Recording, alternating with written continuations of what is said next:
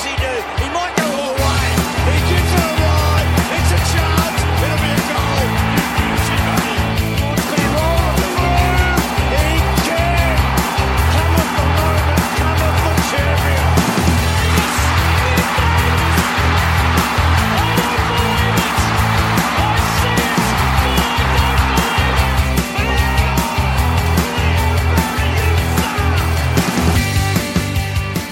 Hi, and welcome to the 20th episode of the Swans Blog, SwansCast. In this episode, I am joined by Heather Quinlan, former Sydney Morning Herald journalist. Heather, how are you? Yep, great, Justin. Thank you for inviting me on. I'm really happy that we're into the 2018 season after quite a long summer break. Yeah, it has been a really long break. It's the 6 months in the end. Would you say, was it worth it? Well, I guess it was worth it from the perspective of the players. Obviously, all needed a break, but it's hard on the long-suffering supporters who have to make do with a bit of cricket. Bet less said about that, the better, and the tennis and the golf and the whatnot. So yeah, enjoying the footy. Yeah, it has been a pretty good weekend. For me, I would say this 6 months has been worth it, given the way that we started the season, and it was a pretty good game, to be honest. West Coast brought a lot to the table. They certainly performed better than their JLT expectations would have set, so I'm pretty happy with that win. Yep, no, same here, and let's face it, anything has got to be better than the first game of the season that we had last year. Yeah, absolutely, and now that Owen is shrinking in the rearview mirror, we don't even have to worry about that anymore, so no repeat of 2017. Fantastic. We're good to go. Oh, we certainly are. We've actually got a pretty massive match coming up this weekend, and we're going to talk about that a little bit later in the show. Mm-hmm. But first off, I would like to get into our heroes and villains. So, Heather, if you could, please give us your hero and your villain for the week, or the round. Well, I've actually gone for a hero not playing for the Swans because I feel that I know who your hero is going to be. A fairly obvious one, Justin. I'm actually going for Patrick Cripps, and this is partly because I hail from Western Australia originally, and Patrick Cripps is indeed a fellow West Aussie. He had a magnificent game for Carlton the other day. He was pretty fantastic, actually. I'd say he was better on the day than Dustin Martin, and there's not many definitely midfielders that can come out of a match against Richmond and go, I bested Dustin Martin on the day. Not that Dusty was bad, but Cripps was really good. He had 36 disposals, and 25 of those were contested. He actually has a history of coming up with games where he produces a lot of contested possessions, and really as a midfielder he got the full 10 points in terms of the coaches' votes on the day, and I just feel like he was a real hero for Carlton in a losing team, but they're actually looking, after that first game, they're looking pretty solid, and I think they'll gain a lot of confidence from having a midfield leader like that, as indeed Richmond did last year. Yeah, absolutely. Look, he's only a young man too. I think he's, 21 years old? 23. 23, so he's around the same age as Bontempelli. I think he's probably a more valuable player to his side than Bontempelli is. And the way he started off that game, he was unstoppable. He was unstoppable for the entire game. They couldn't man him up. And, Martin, he got in and out of the game. He certainly had a better second half than first half, but just the way he was able to impact the contest to get into the game when Richmond were on top and just constantly change the momentum, and the flow was absolutely amazing. Wholeheartedly agree with your hero. He was superb. One of the players of the round, to be honest. Now, who would your villain of the week be? My villain of the week is West Coast Luke Shuey. He, as people who watched that match between the Swans and the Eagles, and I'm sure that many of our listeners today will have watched that match. Luke Shuey, for reasons totally unknown to all of us, gave Will Hayward a unnecessary elbow in the back. Hayward had just kicked a goal. The result at that point, because it was right at the end of the match, in fact, was beyond doubt. The West Coast had already effectively lost that match. And for him to slam his elbow into the back of Hayward, who was not expecting it, was quite low. Hayward responded angrily. The rest of the team came in, or a lot of the members of the rest of the team came in and let Shuey know that it was unacceptable. And frankly, from a senior player like Luke Shuey, who's in their leadership group and I think has even been touted as a future captain, I just thought it was pretty poor, to be honest. Yeah, it really was. And to be honest, like the umpires, they had to stand there and decide what they were actually going to do about it. And eventually they gave the goal away. And that extended the lead from 23 to 29, and that was it. It was pretty unnecessary from him at the end. He didn't need to do it. They could have just 4 goals, respectable margin, despite the fact it was such a close game for, basically 3 quarters.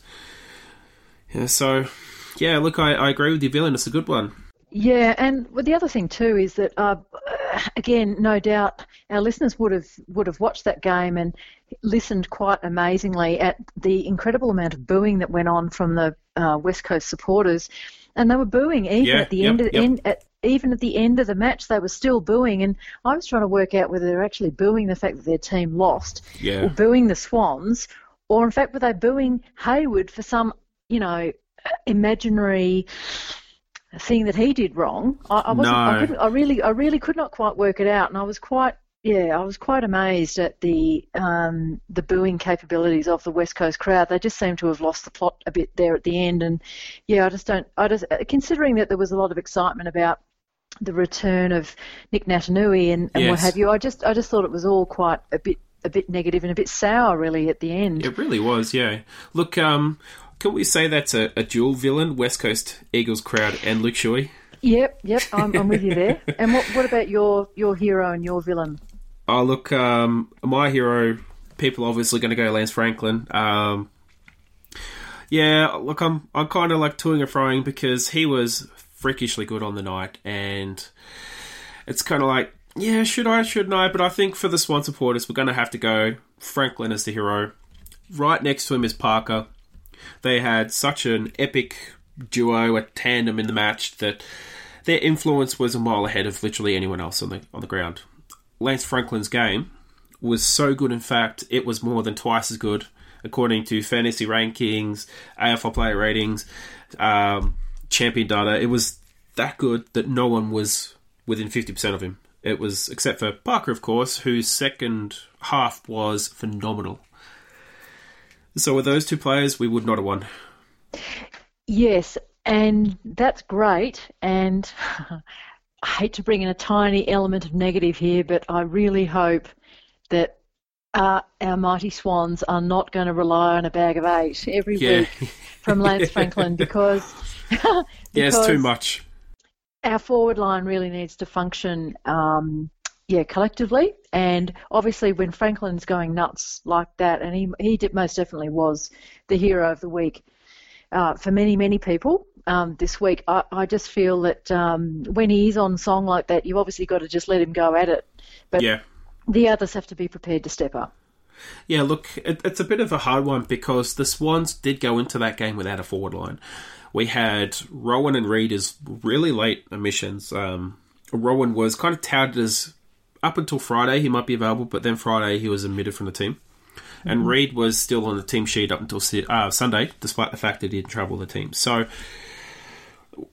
I wrote about it earlier in the week, and it was a case of I wrote, the Swans unlikely to be troubled by Eagles' height. In the end, we didn't even have a forward line to speak of except for Franklin. Hayward played as a midfielder. Papley played as a midfielder.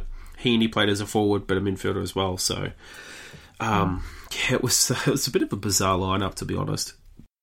Yep, I'd agree with you there. And what about your villain? So, I've got 2 obvious ones. I'm going to keep one short and sharp because I've already commentated on and written about this particular topic, and it's still waiting for resolution, and that is the cricket saga over in South Africa. Enough said. There's plenty of lines on that. My other one is Max Gawn from the Melbourne-Geelong game. Oh, poor old Max. Oh, he would be shattered, you'd imagine. But I remember watching him line up for the goal. There's 20 seconds left.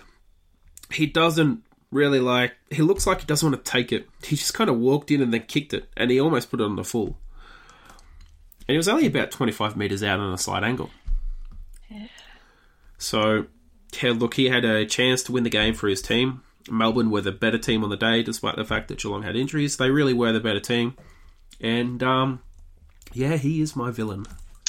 Well, I think you're a little harsh there, Justin, and you know what they say, though.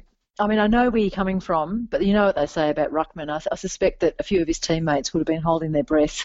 They wouldn't have had as much confidence in him kicking that goal as perhaps they would have had with some of their other teammates. But look, I feel a bit sorry for him because the pressure of the world is on your shoulders in that situation. I do have some sympathy, but yeah, there would have been a few Melbourne fans absolutely tearing their hair out after that. Yeah, they were absolutely livid. And look, it was pretty funny because on Triple M they were playing a bit of a radio snippet where someone called in and said that they'd recorded a video on their phone of a Melbourne supporter in the pub, and he's got his arms up when Gawn's taken a mark, and he's kicked the point, and he's waited, the sign's gone, he's just chucked his scarf on the ground and walked out, never to be seen again. Very Richmond-like. Very Richmond-like. Yeah, very Richmond-like. You can see it in your mind's eye. I love it. Yeah. Now, let's chat about the game that we played on Sunday. It was the penultimate game, or final game of the round. It was a really awkward time slot.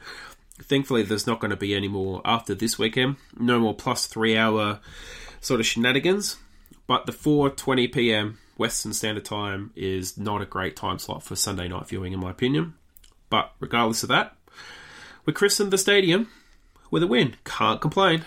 No complaints whatsoever there. And it was interesting just harking back to what you were saying in relation to the Swans forward line. And based on that, if you just looked at that alone, I don't think you would necessarily have been as confident that the Swans would come up with this win. They were travelling. It's a hard match to win. They've lost a few over in the West in the last couple of seasons. And I think to go in there, considering they had a couple of outs, fairly close to game time, to travel, to go to the new stadium, there was a lot of hype in WA about the stadium and, in fact, about the return of Nick Naitanui. I think to actually come up with that win was fantastic, quite outstanding, and really, you got to say thank you, Lance Franklin, and thank goodness he was on.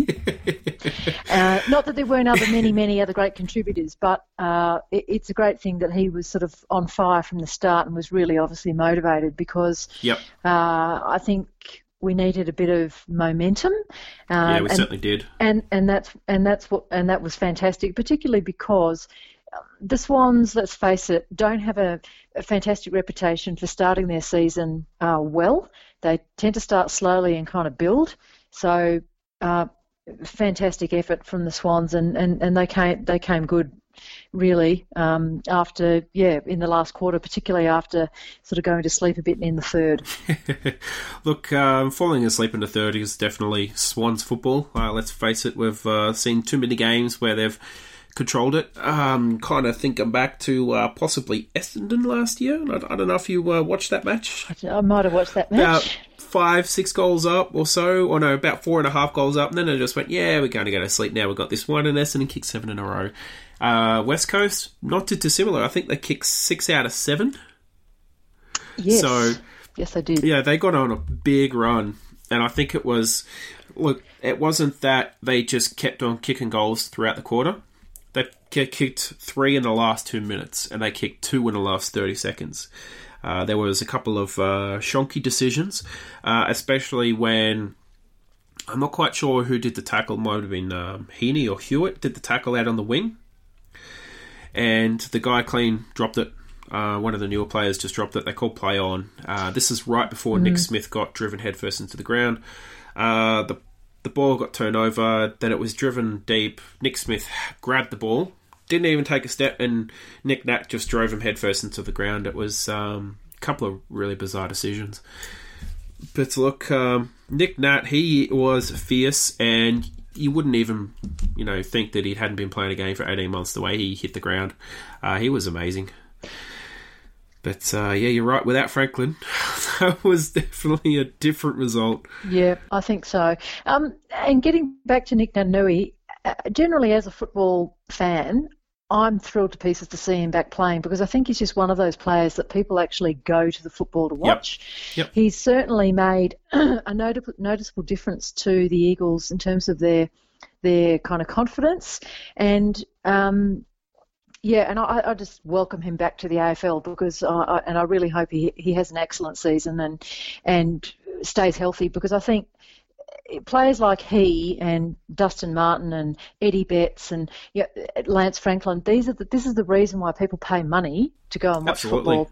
And I thought the West Coast really, they put in a pretty good performance. They did go missing a bit in patches. Their midfield did very, very well, even though they weren't as highly rated as the Swans mids. And just like to put in a good word for Callum Sinclair. There's been obviously a fair bit talked about in relation to the Swans ruck stocks following the terrible injury to Sam Naismith. But I thought that Callum Sinclair, who obviously had a fair bit of weight on his shoulders, he held up pretty well in the ruck. He really did.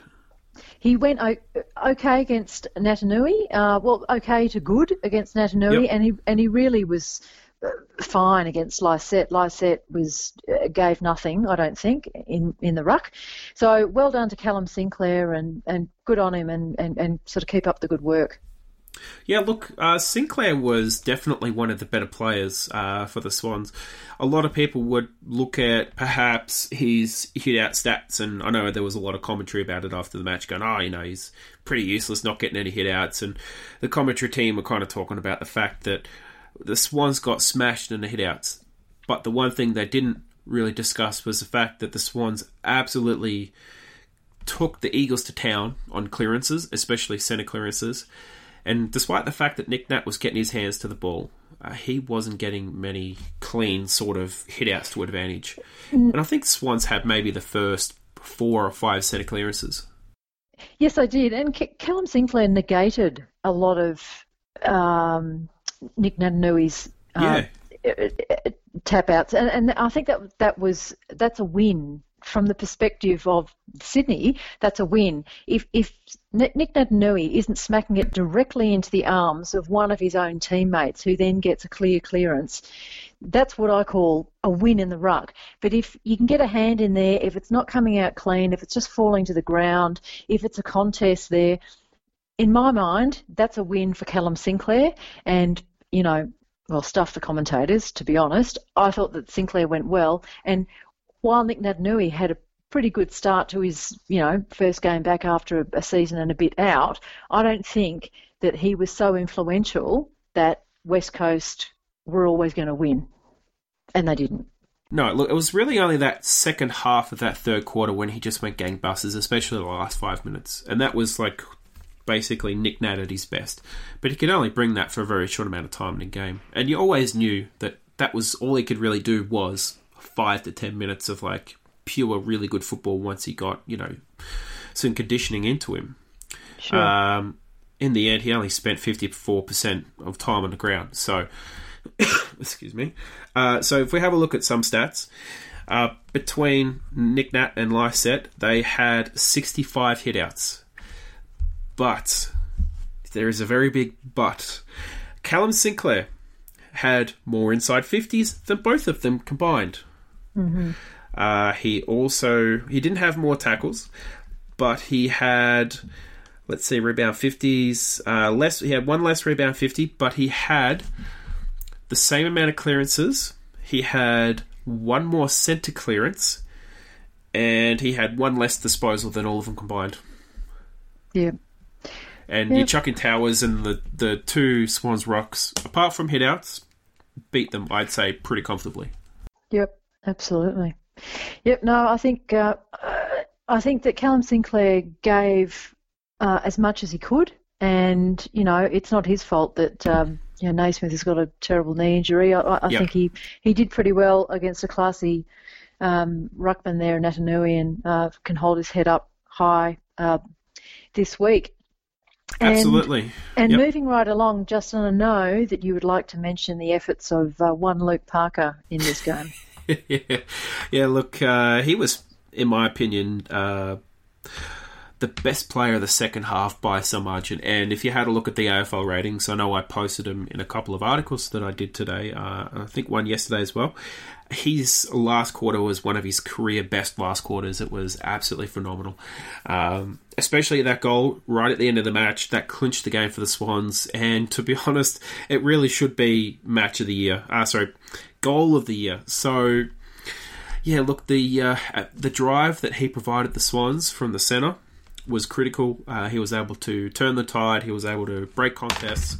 And he just did so much for the Swans midfield. When Heaney faded, Kennedy was kind of fading. Kieran Jack was fading a little bit. So I thought he stepped up big time. And on Kennedy, that goal in the last quarter through traffic, I thought that kind of turned the tide a little bit more towards the Swans and allowed them to get a little bit of control in the game, especially with about 11 minutes left, I think. Yep, totally agree with you. Kennedy did have a good last quarter.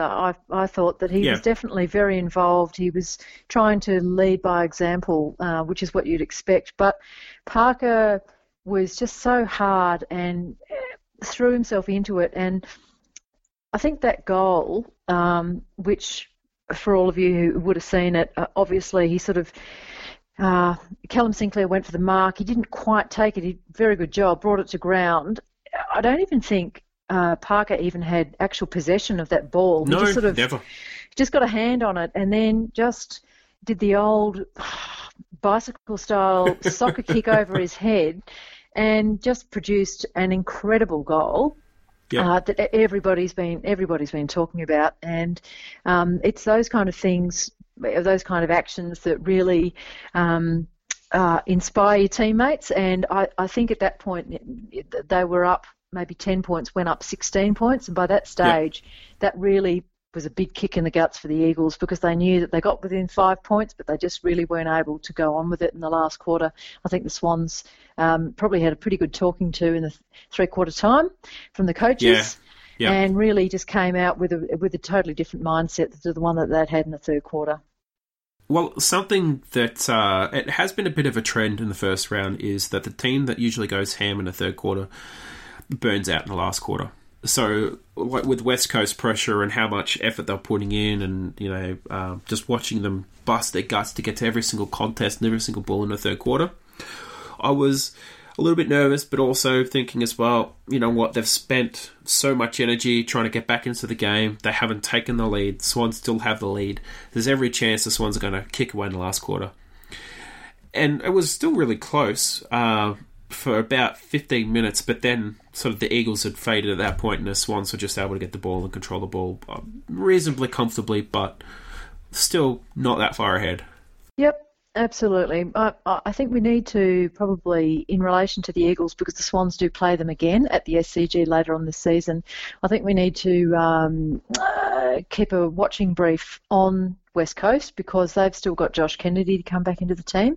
This is the man who went very close to winning the Coleman last year. So yeah, let's not sort of get too overconfident in relation to West Coast. I think they're going to be still a very good outfit this year. Yeah, and look, that game is going to be round 13 at the SCG, so that's going to be an absolutely epic game. We do have a very good record over them at the SCG, so I would still be quietly confident. And just in case no one has figured this out, this is for all you listeners, I believe Sydney can win every game, and usually by about 100 points. Even during season 2008 and 2009, I still thought we could do it. Not, of course, that you're in any way biased. No, Justin. not at all. Why would I start this if I wasn't? Look, that game was a terrific all-round performance. Lloyd was excellent again. Smith was probably the third best player on the ground. And it's going to be really interesting when it comes around to the Bob Skilton votes for the game, because I think it's going to be... I think it might honestly be Franklin, Parker, Smith, Lloyd, Heaney, Kennedy. in that order, because Lloyd and Smith were just fantastic. Yep. Yes, I'd agree with that. Yep. No more comment to make. I think you've summed that up well. Yeah. Look, and one other thing I wanted to add to that, and it's something I wrote about it in either the match report or the blog piece I did yesterday, was Nick Smith looked like he was playing without an opponent for most of the match. And even if they put one on him, he might as well just sat in the stands because he wasn't doing anything. Right, okay. He just looked like he had the ball in a string in the back pocket. It just didn't look troubled. So yeah, no, he didn't. I agree. No, look, we'll do a bit of a wrap around the leagues, and look, there is some injury news coming out from the weekend that was, and some of it is quite, I guess you could say, a little bit tragic. For us in our next match, we'll say it's kind of tragic, but kind of fortunate, because it kind of throws Port Adelaide out a bit. They've got Paddy Ryder, who's got an Achilles injury and he's out for at least 6 weeks. Yeah, so that's going to be hard for them, but they're looking at potentially playing Westhoff, maybe Dixon, maybe Watts in the ruck. So probably you'll most likely see a Westhoff Watts combination in the ruck and Dixon taking it in the forward line. What do you think about Ryder being out, Heather? Well, I feel quite sorry for Port, because they obviously missed Paddy Ryder when he had to sit out a season due to the ongoing fallout from the Essendon drugs saga. And a player, Paddy Ryder, potentially is actually a match-winning ruckman. There are only a couple of those in the league as it stands. And for Ryder to have a bad injury, he's got an Achilles problem, is not good for Port. Port have been tipped by many pundits as being a finals bound this year. They seem to have a good team, settled team, enough youth, enough experience, enough talent, and Ryder's definitely a big part of that mix. And so from a Port perspective, very, very disappointing that he's going to be missing. I suspect that Callum Sinclair is doing cartwheels as we speak. Because he's one of the hardest players to match on. It's like basically Nick, Nat and Ryder are basically, and if you have Max Gawn a third week in a row, that'll be just a nightmare for really any opposition ruckman. Oh, absolutely. I mean, Ryder is very athletic, can kick a goal. He's coordinated. He's completely coordinated. He does not look like the Queen Mary when he moves. He actually moves really smoothly. And he's got springs in his heels. So disappointing for Port that he will not be there. Massive advantage for the Swans. But having said that, the whole Port played pretty well on the weekend. Unfortunately, in Fremantle, they didn't have a particularly strong lineup and a particularly strong match against them. So I guess you have to sort of take that into account. But they won very comfortably over Fremantle. Players like Hamish Hartlett was in very good form in the back line, and I think that Sydney will be looking forward to this match against Port at their home ground of the SCG, but it will also too be not taking anything for granted, because even with Ryder out, they've still got a huge number of stars, and I think that the Wiley Westhoff, he's been around for years. He knows there's nothing he doesn't know about winning and losing games of football, and I just think that it's going to be a very exciting match on the weekend. Looking forward to it. Yeah, it is going to be an exciting match, and look, Port Adelaide did do in Fremantle, and they did them in quite comfortably, but for about 2.5 quarters the match was quite close. It was really about a 3-goal margin before Port Adelaide kicked away. So I mean, they've got a very good lineup. Longmire today in his press conference described it as one of, if not the most talented lineup in the AFL at the moment. And they did do superbly well in the off-season with their trading and drafting. Mm-hmm. I think they are going to be very difficult to beat, not just this weekend, but all season.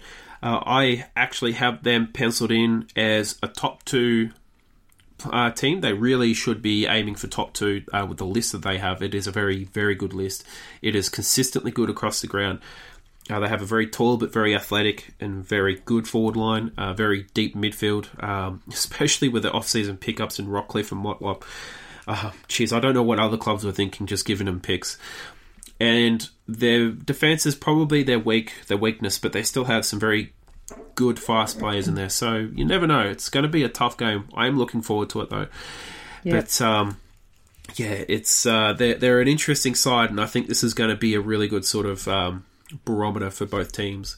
Now, Geelong have some injury concerns. Now, Selwood's okay. He's going to play this week, but Harry Taylor is out for at least 8 weeks, even possibly longer. Can't quite remember what the injury is. It's a foot-related injury. Yeah, plantar fascia. Plantar yeah. Yeah, plantar fascia. It's a tendon that runs underneath the bottom of the foot. I believe he aggravated it during the game, but I think he'd already had a bit of a problem with it. He aggravated it. It's incredibly painful. I had a bit of it myself, but in a mild form, just through running. But yeah, he's that's not something you can come back quickly from. It's a bit like an Achilles, really. It takes time. Yeah, look, I had Achilles tendonitis and I couldn't run for about 4 months. And this is going back quite a few years, not recently, but I know what that sort of recovery is like. And look, that's a very big hit for Geelong Football Club. They're going to be, smarting with that loss. It's a big one. Their defence is going to be in a little bit of disarray. Now, Brisbane Lions have some pretty bad news in that Daniel Rich is going to miss probably the season with a ruptured ankle ligament. So that's a bad one for them. Yeah, and they lost on the weekend too, so quite disappointing for a club that's trying to rebuild itself to lose one of their marquee players like that. I mean, really, Daniel Rich, even when they were at their worst, you could always rely on Daniel Rich to be leading by example, so yeah, very disappointing for them. I'd just like to mention in terms of the weekend wrap, for me, probably the match of the round, non-Swans related, was the Adelaide Essendon game. Yeah.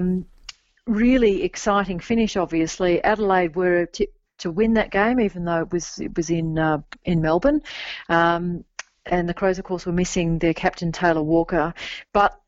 And they led, really, for most of the match, and most would have expected them to come good. But really, Essendon just never gave up, and they had a magnificent last quarter. It was such an exciting last quarter. Did. Yeah. Such an exciting last game to watch. And really, watching sort of Dyson Heppel go to work and Brendan Goddard and down the back Hurley, they were just fantastic, and they really came good there. And sometimes, when you watch players like Joe Danaher, and 1 minute he's kicking the ball out in the full, and the next minute it's going straight through the big sticks, and you can't quite work him out. But look, he's still a work in progress. But boy, that was an exciting match to watch, and I have to say that I was sort of cheering them home because they just brought a lot of excitement and a lot of aggression to the table, and it's interesting to see really how John Worsfold is really moulding that team. Yeah, look, I would agree with that. It was a very exciting match, and it was probably not as, skillful as the opening match of the weekend with Carlton taking it right up to Richmond. But once Essendon stopped turning it over for free and, giving Adelaide the ball as much as they could, they started playing, they started scoring, and Adelaide just looked like they couldn't even get their hands on it. I genuinely kind of wonder about what Adelaide's going to do this season and, how they're going to go. They did lose a bit in the off-season, Jakey Lever and Charlie Cameron. Those are last season, they were two very big players for them, and it was a bit like us losing Jeddah at one point. So you can almost imagine us losing, these days, let's say, Rampy and Lloyd, nearly. That sort of, that sort of importance. That's how important those two players were for them. So it's going to be interesting how they're going to go. But that game was very exciting. Essendon deserved to win. I thought their new recruits played well. Stewart looked good. Everyone looked good. Richard Douglas, he's going to get a holiday for his little hit. Yeah, that was silly. Yeah. But, look, Essendon really deserved to win that. Yep. Now, if we look at the first game of the season, or even the first game of the round, Carlton probably at one point really looked like they should have won this game. Yeah, I have to say that I thought they were going to run over the top of Richmond, and I think that it's fair to say that Richmond completely on top of their game. They did enough and they showed enough, but I think that they may have been just a tiny bit surprised by how good Carlton were. But Carlton are an interesting team. In recent years, they've obviously had some bad seasons, but even last season they started out pretty well, but they really fell away badly at the end. So I want to see. I'm not prepared to rate Carlton yet on the basis of one game, but I think we can certainly say that Richmond aren't fully in hangover mode, post premiership hangover mode, and certainly Dustin Martin showed a few signs of his usual brilliance, and we saw some excellent work there from Jack Rewalt, including one of his goals, a dribbler from the pocket that made it into the goal of the round contenders. So I think I'm looking forward to seeing a bit more of Richmond this year, but it was a really good start to the start of the season, and I think about 90,000 people turned up at the MCG for that match. Yeah, it looked like there was. Did certainly look like there was about 90,000 people. I will say that I was very impressed with the quality and standard of the football. I think in years past we've been used to a lot of fumbling, a lot of skill errors, just very scrappy games of football. Poor tackling, poor kicking, turnovers left, right and centre. And this game was really clean, played at a very fast pace, very good tempo, and it had to come back and the momentum swing, and Carlton even taking the lead in the last quarter. So it was a very exciting game to watch. And I think, like we talked about earlier in the podcast when we we're talking about our heroes and villains, you've picked Cripps. He is a star of the future, without doubt. And look, if he was ever on the table, I'd hope Swans go for him because he was fantastic. Yeah, he really was. And I think that when you have a look at how a team develops momentum throughout a season, and I'm thinking about Richmond here because Dustin Martin had a standout season where he was a beast. He just dominated, and he actually he just physically almost dragged his own team with him, and because they had that confidence in their star player, they all grew in confidence individually and collectively. So I think that Cripps is the kind of player that theoretically could do the same for Carlton. I'm in no way suggesting that they're a premiership contender, but I'm saying that he's the type of player who can definitely do that. And frankly, we need, and I'm talking from a Swans perspective here, the Sydney Swans need a player, and I'm not nominating anybody here, but they need a player who can kind of produce that week in, week out confidence lifting. Everyone is better because of him kind of player to be able to build towards the finals and what they can do there, because AFL is a game of confidence, and you only have to look at the lack of confidence in the Western Bulldogs at the moment to see definitely to be able to sort of see that on the plus side, if you've got the confidence, really you can believe that you can do anything. And Richmond proved that last year. They did, and look, the Dogs are way off the boil. And just on your point about Swans players coming to the fore and lifting a team, you can look at Kennedy over the years. He's done it so many times. Parker in 2016 when he had that unbelievable season. Or was it last year? No, it was the Dangerfield season, so it was 2016. Last year he was a bit hobbled.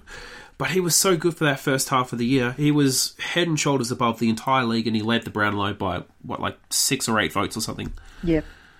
So we do have players, but you're right, they need to be able to do it consistently. The Dogs, they're in strife. They're in a really bad place. Now, we can't, jump to conclusions being the first round. We can't, start writing them off like some certain authors and writers and journalists on the Raw have. They've kind of done some pretty, over-the-top kind of posting. But they were dreadful. Hands down dreadful. The worst thing that could happen to them was one of their main ball winners, Liberatore, going down with a season-ending ACL injury. And, they would, look, less said about it, the better. They were dreadful. They deserved to be spanked, and GWS just gave them an absolute toweling. And, GWS on top of the ladder with about 250%, and they deserved it. So, look, I think another game. Yep, I think go ahead. I think GWS thought that particularly their midfield, thought that all the Christmases could come at once because they basically did what they wanted. Yeah. No Bulldogs player wanted to lay a hand on anybody, on an opposition player. There were defenders who registered 1 or 2 tackles, which is pretty disgraceful. Well, I think Biggs and Johannesson didn't even register a tackle either. No. And Easton Wood. That's right. And Biggs is a defender. And the problem with Easton Wood is that he was being played as a forward. Now, Yeah. I'm not quite sure what the coach was thinking there, Luke Beveridge was thinking, but I understand that he may have been a little bit undermanned, but I believe it was through his selections that he felt like that he needed to throw Easton Wood up forward. But Easton Wood is a fantastic player, but he had no influence as a forward. I don't believe he kicked a goal. And as you just said, he didn't lay a tackle. So he would have actually been better off playing his, A game down the back and actually, winning the ball for his team and being able to send it up forward. I just think that it wasn't Luke Beveridge's finest moment, and certainly from the Bulldogs' perspective, they were so limp in the second half, they didn't want to even be there. So really, they've fallen a long way from their 2016 premiership, and it's going to be very interesting to have a look at sort of how they come up in the next few weeks, and potentially people who have spent a bit of time in the reserves like Caleb Daniel and Tom Boyd may be sort of on the selection table again this week. Yeah, look, if those players are fit and they're spending time in the reserves, then I think some serious questions have to be asked of the selections and a senior panel, because that is just the wrong team to go into a match with when you've got some of your better players sitting in the reserves and you've got no forward line to speak of, and you've got a pretty struggling midfield. Look, when I tuned into the match, it was partway through the first quarter, and they were pretty bad at that point. They weren't very competitive even in the first quarter. And I've seen Easton Wood in a forward line. I'm pretty sure I said out loud, what the hell is going on? Why is Easton Wood in a forward line? And the commentator's like, he's coming out of full forward. I'm just like, this can't be happening. Why? Why is he at full forward? But, look. Well, Jeremy Cameron was delighted because he ran amok and kicked 6 goals. And really, if it hadn't been for, Buddy Franklin, he would have been, definitely the highlight sort of forward performance of the round. But as it was, he looked very sharp, and he did kick 6 goals, missed a couple that he could have got. So interesting. It's going to be interesting in a couple of weeks' time when the Swans play GWS. And yeah, look, Franklin at least had some real opposition. He had Hearn, he had McGovern, he had Schofield, he had that younger centre-half back. He was double and triple teamed, and he still kicked 8 goals, and he still made him look all like mugs, and Jeremy Cameron had basically no one on him half the time. So, look, the Dogs have got a lot to work on. Now, a team that kind of has a little bit to work on, I think Melbourne did pretty well in the weekend. They should have won. If they'd won, a lot would have been talked about them. Geelong has a lot to work on. They are far too dependent on 3 players. You got Selwood, Dangerfield, and Ablett. If any one of those players are missing for any period of time, they fall to pieces. And it happened last year, and it's going to happen this year. But the thing I am most critical of is that Ablett, after years of manoeuvring to get out of Gold Coast Suns, finally gets to Geelong, and the first game I watch him play, applies literally no defensive pressure whatsoever. He just runs one way. And there was a moment in the last quarter when Melbourne had a centre clearance and they just handballed straight past him, and he's just casually jogging. Wasn't applying any pressure whatsoever. The ball went forward and they kicked a goal.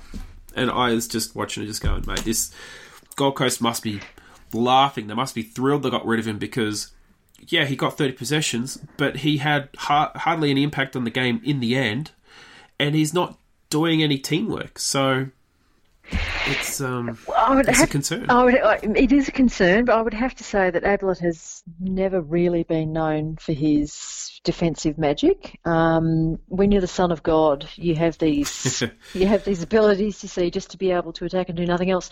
But look, I think it's fair to say that Ablett would be a bit rusty. He spent a bit of time out. So, again, I'd like to have a look at him in a couple of weeks' time, 3 or 4 weeks of solid play against some other teams, and we'll see how he's going. I have to tell you, I'm a bit of a fan, but I agree that it's not good enough in the modern game for players to be a one-way player. You have to be able to be defensive in the forward line as well as attack. And let's have another look at in a couple of weeks' time. Yeah, look, McVeigh, he's pretty much the slowest player in the league, and he still gets tackles.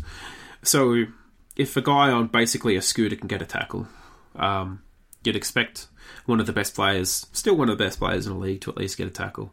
And we play them in 5 rounds' time at the end of April, so it'll be a good sort of barometer to see where they're at, where we are at, and we do that down at their lot.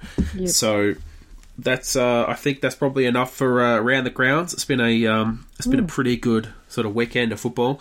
Now I just want to touch on a separate topic, a non-football related topic, and you know which one this one's going to be. But yes, I want to get your thoughts on this from your sort of like, I guess, journalist background, and also as a bit of a sports tragic. The whole situation with the ball tampering over in South Africa. There's been a bit of commentary about the fact that maybe it developed from a bit of a malaise in the team, that there was a culture where, boundaries were constantly being pushed and they were constantly being rewritten, because if it got pushed, it was okay, and kept on going until we got to this situation. There's people blaming Smith and his very laid-back nature, and he just kind of rolled with the punches and he just did, whatever the group was happy doing. Then there's a bit of commentary about Lehman and the fact that he encouraged a lot of this, and he has been on public record quite a few times being very, very aggressive in the approach that the Australian team should take. And there's that whole incident with Broad that he should go home sooking. That was about 2 or 3 years ago with the Home Ashes series. And you got everything that Warner's done as well, especially this series. He's been about the worst headline Australia have had until obviously the ball tampering issue. So I'd like to get your thoughts on it, Heather. Can you make some heads or tails out of it? Well, I can't. And as a cricket lover from a very, very young age, like many in Australia, obviously in a state of deep depression at the moment about this horrible state of affairs with the Australian cricket team. I think that I've heard it said that James Sutherland, who's the CEO of Cricket Australia, had cause to speak to the team through various channels about poor behaviour in recent times. And when I say in recent times, I'm not talking just about on this tour. I'm talking about in recent times, potentially over the last year or so, increasingly poor behaviour ongoing on a number of fronts. So I'm wondering whether potentially there's been a bit of a lack of leadership from the top down. I don't believe that somebody like a CEO should be smacked really for what goes on the field, because it is a completely separate thing. But that culture and that leadership does have to start somewhere, and generally it should come from the top. Potentially, under the Lehman leadership there as coach, there has been some leeway given. Potentially the culture has deteriorated there, but very, very disappointing and depressing period for Australians who love cricket and who love their sport, because I think what's gone on there has been, none of it was just sort of some sort of spontaneous rush of blood to the head. By the sounds of it, it was premeditated, which is really goes against the spirit of the game. And really, from my perspective, I was really so disappointed when I heard that someone like Jim Maxwell from the ABC, a really respected cricket commentator and cricket lover all his life, was very emotional in the box, because he himself was so personally disappointed at the behaviour and the actions of players bringing the game and the Australian cricket into disrepute. I don't think we're going to know exactly what's going on until we find out the full story. At the moment, I don't know whether we have the full story. In social media, there has been some discussion from a former New South Wales player, Moses Enriquez, who also was a fringe Australian player and obviously a teammate of Steve Smith's, suggesting that possibly Steve Smith was protecting Cameron Bancroft, who was at the centre of the ball tampering, that Smith was protecting him by saying it was a plan, and that Bancroft had just done it, and that Smith was trying to cover up the fact and save Bancroft's skin. I'm not sure this stacks up. No. I'm not sure this stacks up because Bancroft is a junior player, and you can't imagine why Steve Smith would go to such lengths to protect and effectively a junior player in the team when it was exposing himself, his deputy, and also his coach. I do think that the Australian cricket team has got caught up in its own little bubble. It's been living in an alternate universe where apparently the effects of doing this weren't that apparent to them immediately. They didn't seem to understand the gravity of the situation, and this is very, very disturbing. And look, as somebody who is a massive Steve Smith fan, and as somebody who watched him play for New South Wales and said to herself, this guy has got to play for Australia. He is fantastic, and he's gone on to become the most brilliant player, a world-class batsman, someone we're all proud of. To see him involved in this is just really devastating, and unless there is some way that this can be redeemed, and I'm not sure it can, he's lost a lot of lustre in many people's eyes, and I think we're all going to be waiting to hear what comes out of this so-called review that's going on. James Sutherland is on his way, or in fact he's in South Africa now. We're going to find out a bit more tomorrow and on the next day about what's going on, but a really unsavoury and sordid sort of experience for all of us who love cricket. Yeah, look, it really is an extraordinary situation. And I remember talking to you about this, I think it was roughly around maybe Friday or Saturday. And you did talk about your love for Smith and that you're a big fan of him. And so I can imagine that waking up on Sunday morning and reading what happened would be a bit of a shock. And it was certainly a shock for me. I was dead set keen on watching at least 3 or 4 hours of the match before I went to bed on Sunday night, and there I am waking up going, oh, what on earth has happened? This can't have happened. And look, I think Atherton said it best, Michael Atherton, former England captain. He said he just couldn't believe that Smith went into the press conference and he had no concept of the gravity of the situation, just how, I guess, the situation, what it was, and just how bad it really was.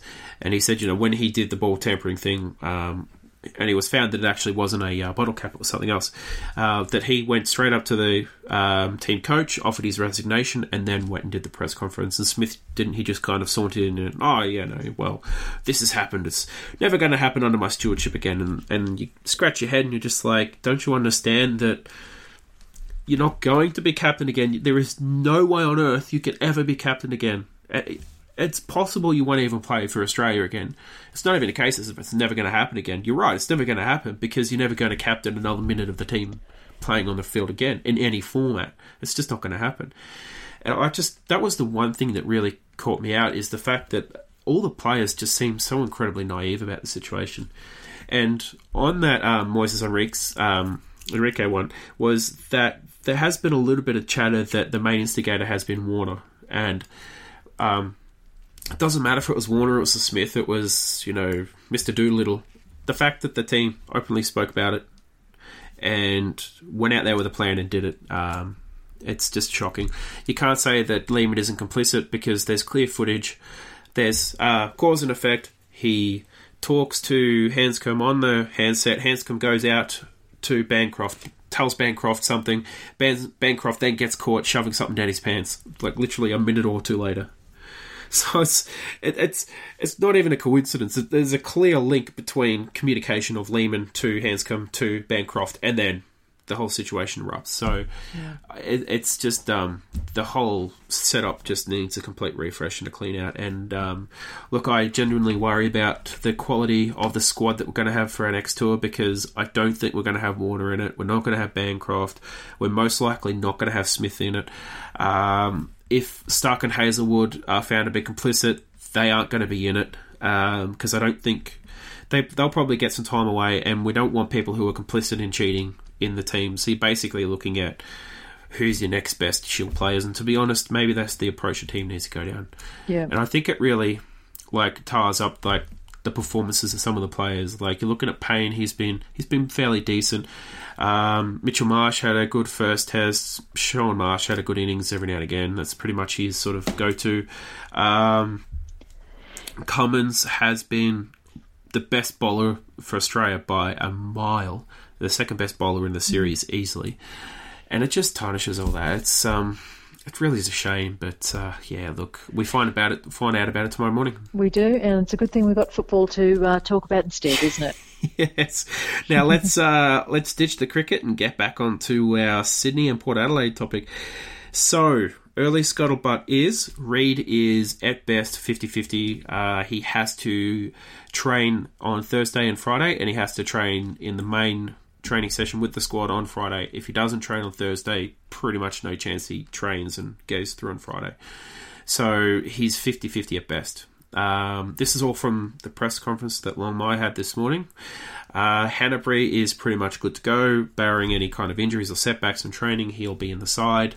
Rowan's a wait-and-see prospect, and that's just because he's still out of the side for family reasons, as most people are well aware of, so we're not going to discuss those family reasons. So there may not be any changes, but even if Reid's not available, I think we need to bring in another forward. So it could be potentially someone like Darcy Cameron or Tom McCartan. And if Hanbury comes in and potentially a forward who goes out, because I did note that Robbie Fox, who has played before but really as a debutant, came in and he was good down the back line. Yeah, he really was. I liked his game. I certainly gave him a bit of a rap. Gave him a bit of a rap as well in the ratings. To be honest, I thought he deserved them. I'm just pulling up the player ratings now. The obvious one to come out is Florent, and I still think he needs a bit of time to develop physically. He's got the skills, there's no question about that. He can play at AFL level, no question. It's just that he still seems a little bit, I don't know if it's a confidence thing in his body. He just still seems not quite right for AFL. He's just, I don't know if it's I don't know. Like, what do you think, Heather? Do you think it's a mental thing? Yeah, no, I just think he's young. He just goes hot and cold, doesn't he? Goes missing in action. Yeah. He goes missing in action, and it probably is confidence. But you get confidence by playing, so it's a hard thing. But I think we'll see more of Florent. I really like him, and really that I'm just thinking back, that ball that he kicked in, the one that Parker actually ended up kicking his goal from. That was a beautiful ball, and Callum Sinclair had his hands on it, and he almost sort of brought it to ground in his hands, let alone sort of bringing it to ground for Parker to kick. So there's a lot of upside to Ollie Florent. I want to see him again, but yep, you're right. He's the one who could come out, and it'll be great to see Hanbury back again. We all love Dan Hanbury when he's in full flight. He's slowed down a bit, fair to say, in the last couple of seasons, but he brings a lot to the table, and we just sort of love seeing him running around that wing and kicking to his favourite teammate, Lance Franklin.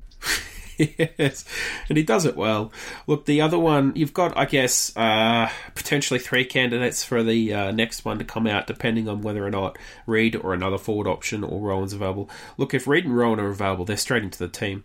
And the next one's on a chopping block. You're probably looking at potentially Cunningham and one of Fox or Towers, potentially, or even Newman. I think those are probably your 3 most expendable players. Yeah, it'll all come back to matchups, I suppose, individual matchups.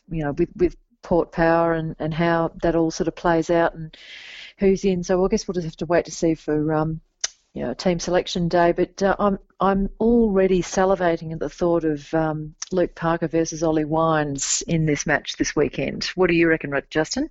Yes, totally agree. And this is one of the matchups that I have written down here. It is going to be sensational. Now, they're both absolutely fantastic ball winners, great competitors, and they lift their teams up on the shoulders at times. You can even look at someone like Robbie Gray, who can do it just as good in the midfield as he can in the forward line. That guy is a bit of a freak. You've got Boak as well, Travis Boak, the captain. He is still a fantastic player. He's a bit like McVeigh. The older he gets, the better he gets. It's like some fine cheese, some fine wine, immature as well. It's going to be I think it's going to be a really good game of some really good matchups. Now, Wines and Parker is probably the most important one, but I like the fact that Franklin's going to have a bit of a less experienced player and potentially Cleary or someone else in the back line. What do you think, Heather? Yeah, I'm sort of thinking about that too. They've got a few players who can go on, and Jonas is a very reliable player for Port. He doesn't often let you down, so it'll be interesting to see who does match up on Franklin. But if it was somebody like Cleary, who I have to tell you, I know two parts of nothing about. So to be absolutely frank with you, so I just think that someone like Buddy Franklin really has a prime opportunity to continue on his winning way here and kick another bag. We won't be sort of looking necessarily for a bag of 8, but you would suspect coming home... Bag of 10 would be nice. Bag of 10 would be nice, but coming back to the SCG, I think that this is a fantastic opportunity. It will, of course... as often the case is in Sydney, we'll be interested to see what the weather's going to be like. If it is wet, it will reduce... Sydney's through Franklin, his opportunities, I think, in terms of being able to, pull another 8-goal effort out of the bag. But look, it's really sort of an exciting prospect, and of course the first home game for the season, so everyone's excited for it. Yeah, look, I'm really excited for it too, and you're right about the weather. Look, if the weather is bad, it might be that the Swans don't even bring in Reid. They might keep the smaller team.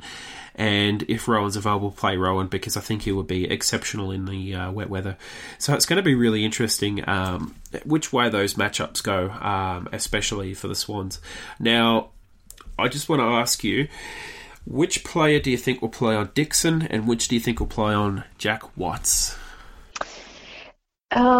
Well, I think the Reg Grundy really has to be the obvious matchup against Charlie Dixon in terms of sort of size and maturity there. I would like to see Reg Grundy against Dixon. Dixon can be can be dangerous. I've seen him kick a few bags for Port.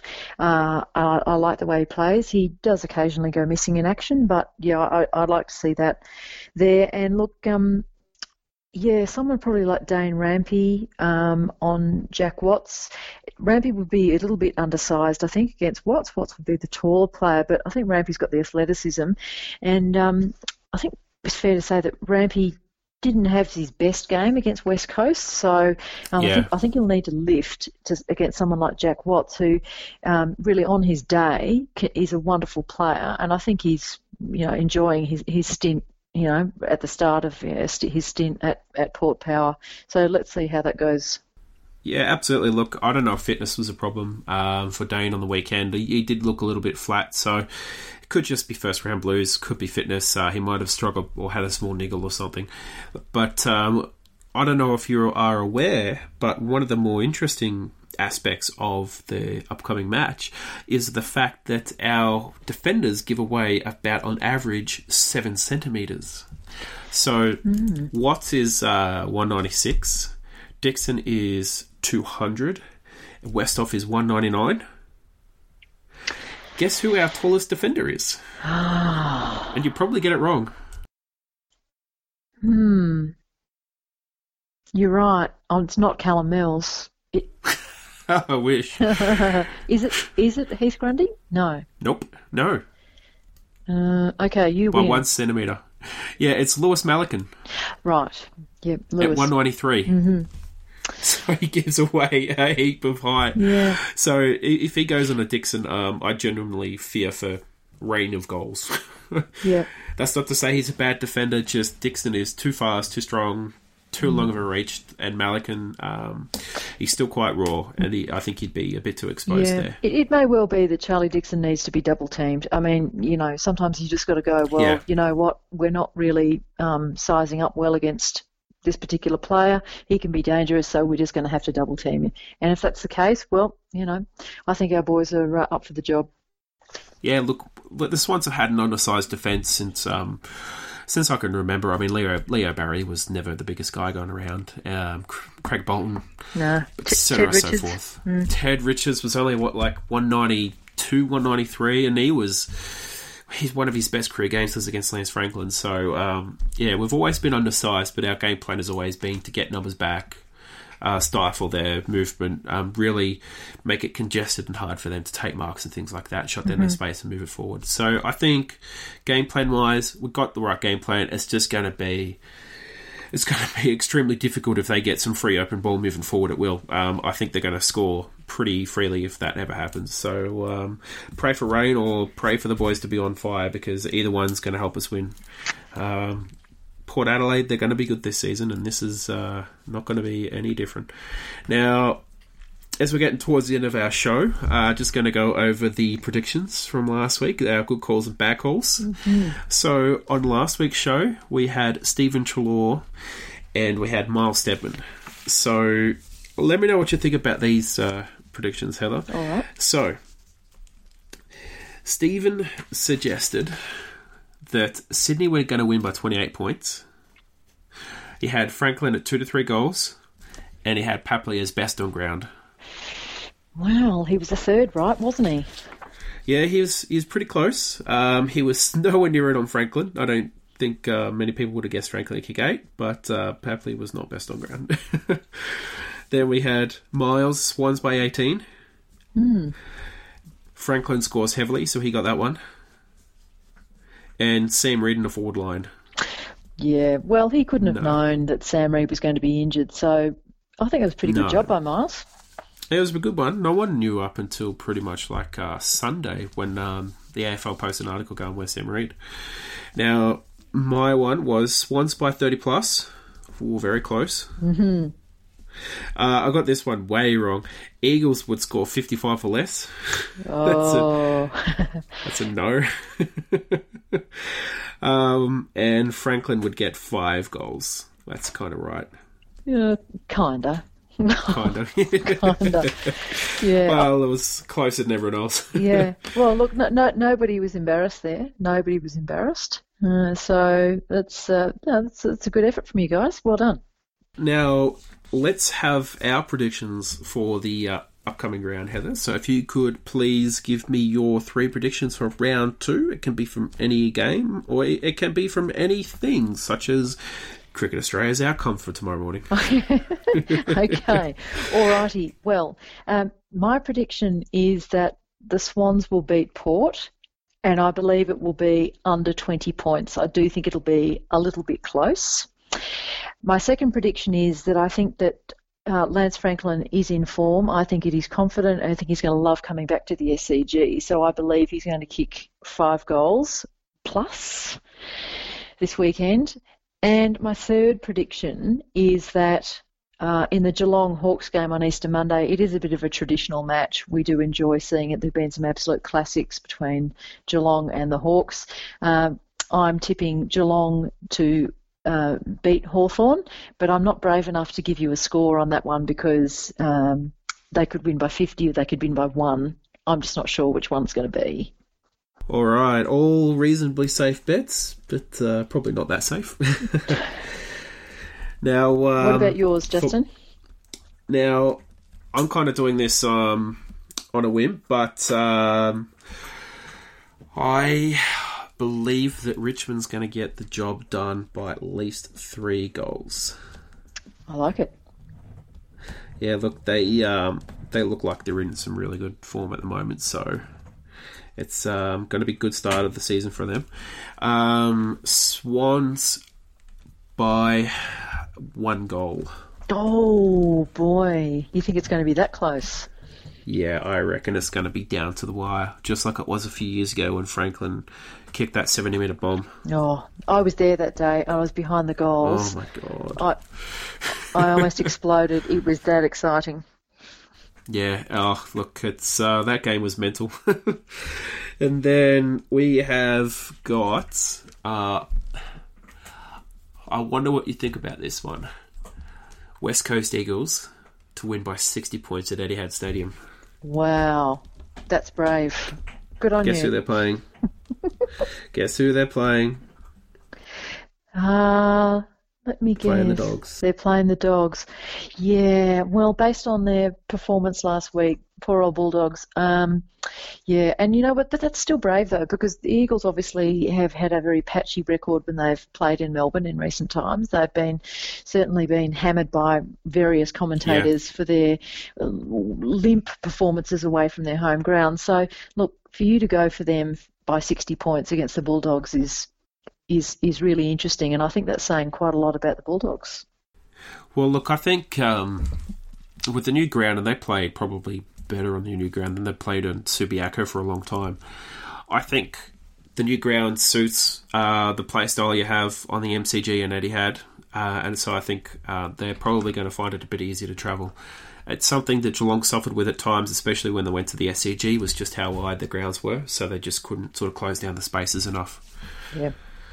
But, yeah. Excellent prediction. And if I could just add one addendum to my prediction in relation to the Geelong-Hawthorn game.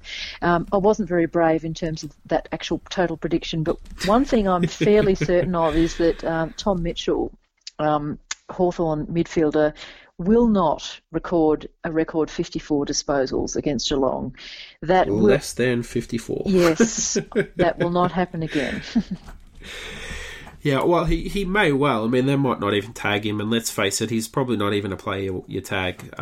Collingwood have had mixed success doing it, and if they weren't so, at times, woeful and wasteful, they could have actually challenged Hawthorn late into the match.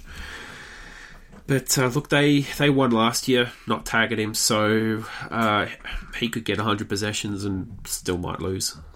Yeah, absolutely.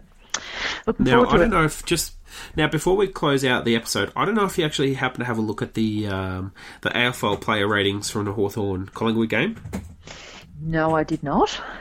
Well, you would be surprised to find that Mitchell wasn't even in the top 5 players on the ground, despite the fact he had 54 disposals. Well, actually, I'm not surprised, and the reason being is that I like Tom Mitchell as a player, and I was disappointed to see him leave the Swans under, very understandable situation there from a monetary perspective, but I'm a fan of Tom Mitchell's. But one thing I would say about him is that he does tend to rack up a fair few disposals doing the 1-2s with his teammates, and they can be in all parts of the field. I'm talking about in the back line, around the wing area, and to me it's not quantity, it's about quality. Possessions and quality disposals, and I think it was important to note that Tom Mitchell did have, I believe, 27 contested possessions. Yes, he did. Yeah, he did. In that 54, that in itself is worthwhile noting. The fact that he had 54, I think, is less important because I didn't think that he was such a standout player for Hawthorn that he, for example, I was surprised to hear that he had 54 disposals. So if you're telling me that he wasn't ranked in the team's top 5, no, that doesn't surprise me. Well, the thing is, he had 34 handballs. So it just kind of hammers that point home that he really was just doing the dinky stuff, and he's got a track record of doing dinky stuff anyways. He's a Pritis. I'd say he's even a slower Pritis, but Pritis Mark II. Yeah, that's probably an accurate comparison there. He's probably a little bit more talented. He's got the legs on him. I mean, he's really got phenomenal fitness. He runs up and down the whole game, and I think he's a really valuable player for Hawthorn. And I'd still be keen to have him in the Swans team had he not left. Yeah, agree. He's got great value. He's got a lot of heart. He's a trier, but I just don't think that if you'd said to me 54 Gary Ablett possessions, I'd be excited. Because he tends to do a bit more, with his disposals and with those possessions. 54 from Tom Mitchell. I'd like to see 35. Real quality possessions, maybe 20 kicks in amongst there, and a few more inside 50s. But look, he's still a young man. He's a player in progress. Yep. Absolutely. Look, and those games that when Gary Ablett's had over 50 disposals, he absolutely ripped the opposition a new one. So, that was when he was at his unstoppable best, and no one could get close to him. So, even if he got 35 on a day, it was 35 quality ones. He was probably going to help his team win 9 times out of 10. So if Gary Ablett's getting 50 even now at 10-year-old age of 34, he's probably still going to win 9 games out of 10. So Tom Mitchell, if he gets 50, you're kind of like, well, he lost the last time they played Collingwood when he got 40 odd, or 50 the last time they played. So you just never know. You never know. Look, I think that's enough for tonight's episode, Heather. Thank you so much for coming on. It has been absolutely fantastic having you with us again. Absolutely, Justin. Thank you so much for inviting me. It's been lots of fun to talk about the Sydney Swans, our favourite team, and also to talk about some other goings-on in the AFL. And here's hoping our predictions are spot on for this weekend. Yes, absolutely. It would be nice to start getting some more predictions right this year. I had a horrid run last year. As always, guys, you can get in contact with us on social media. We are on Facebook, Twitter, and Instagram. You can follow us with the tag, the Swans Blog, or you can always get in contact with the hashtag, the Swans Blog, or SwansCast. For the next show, questions and comments, make sure you fire them through, and we will answer them on the show. Until next time, go Swans. Go Swans. Cheer, cheer.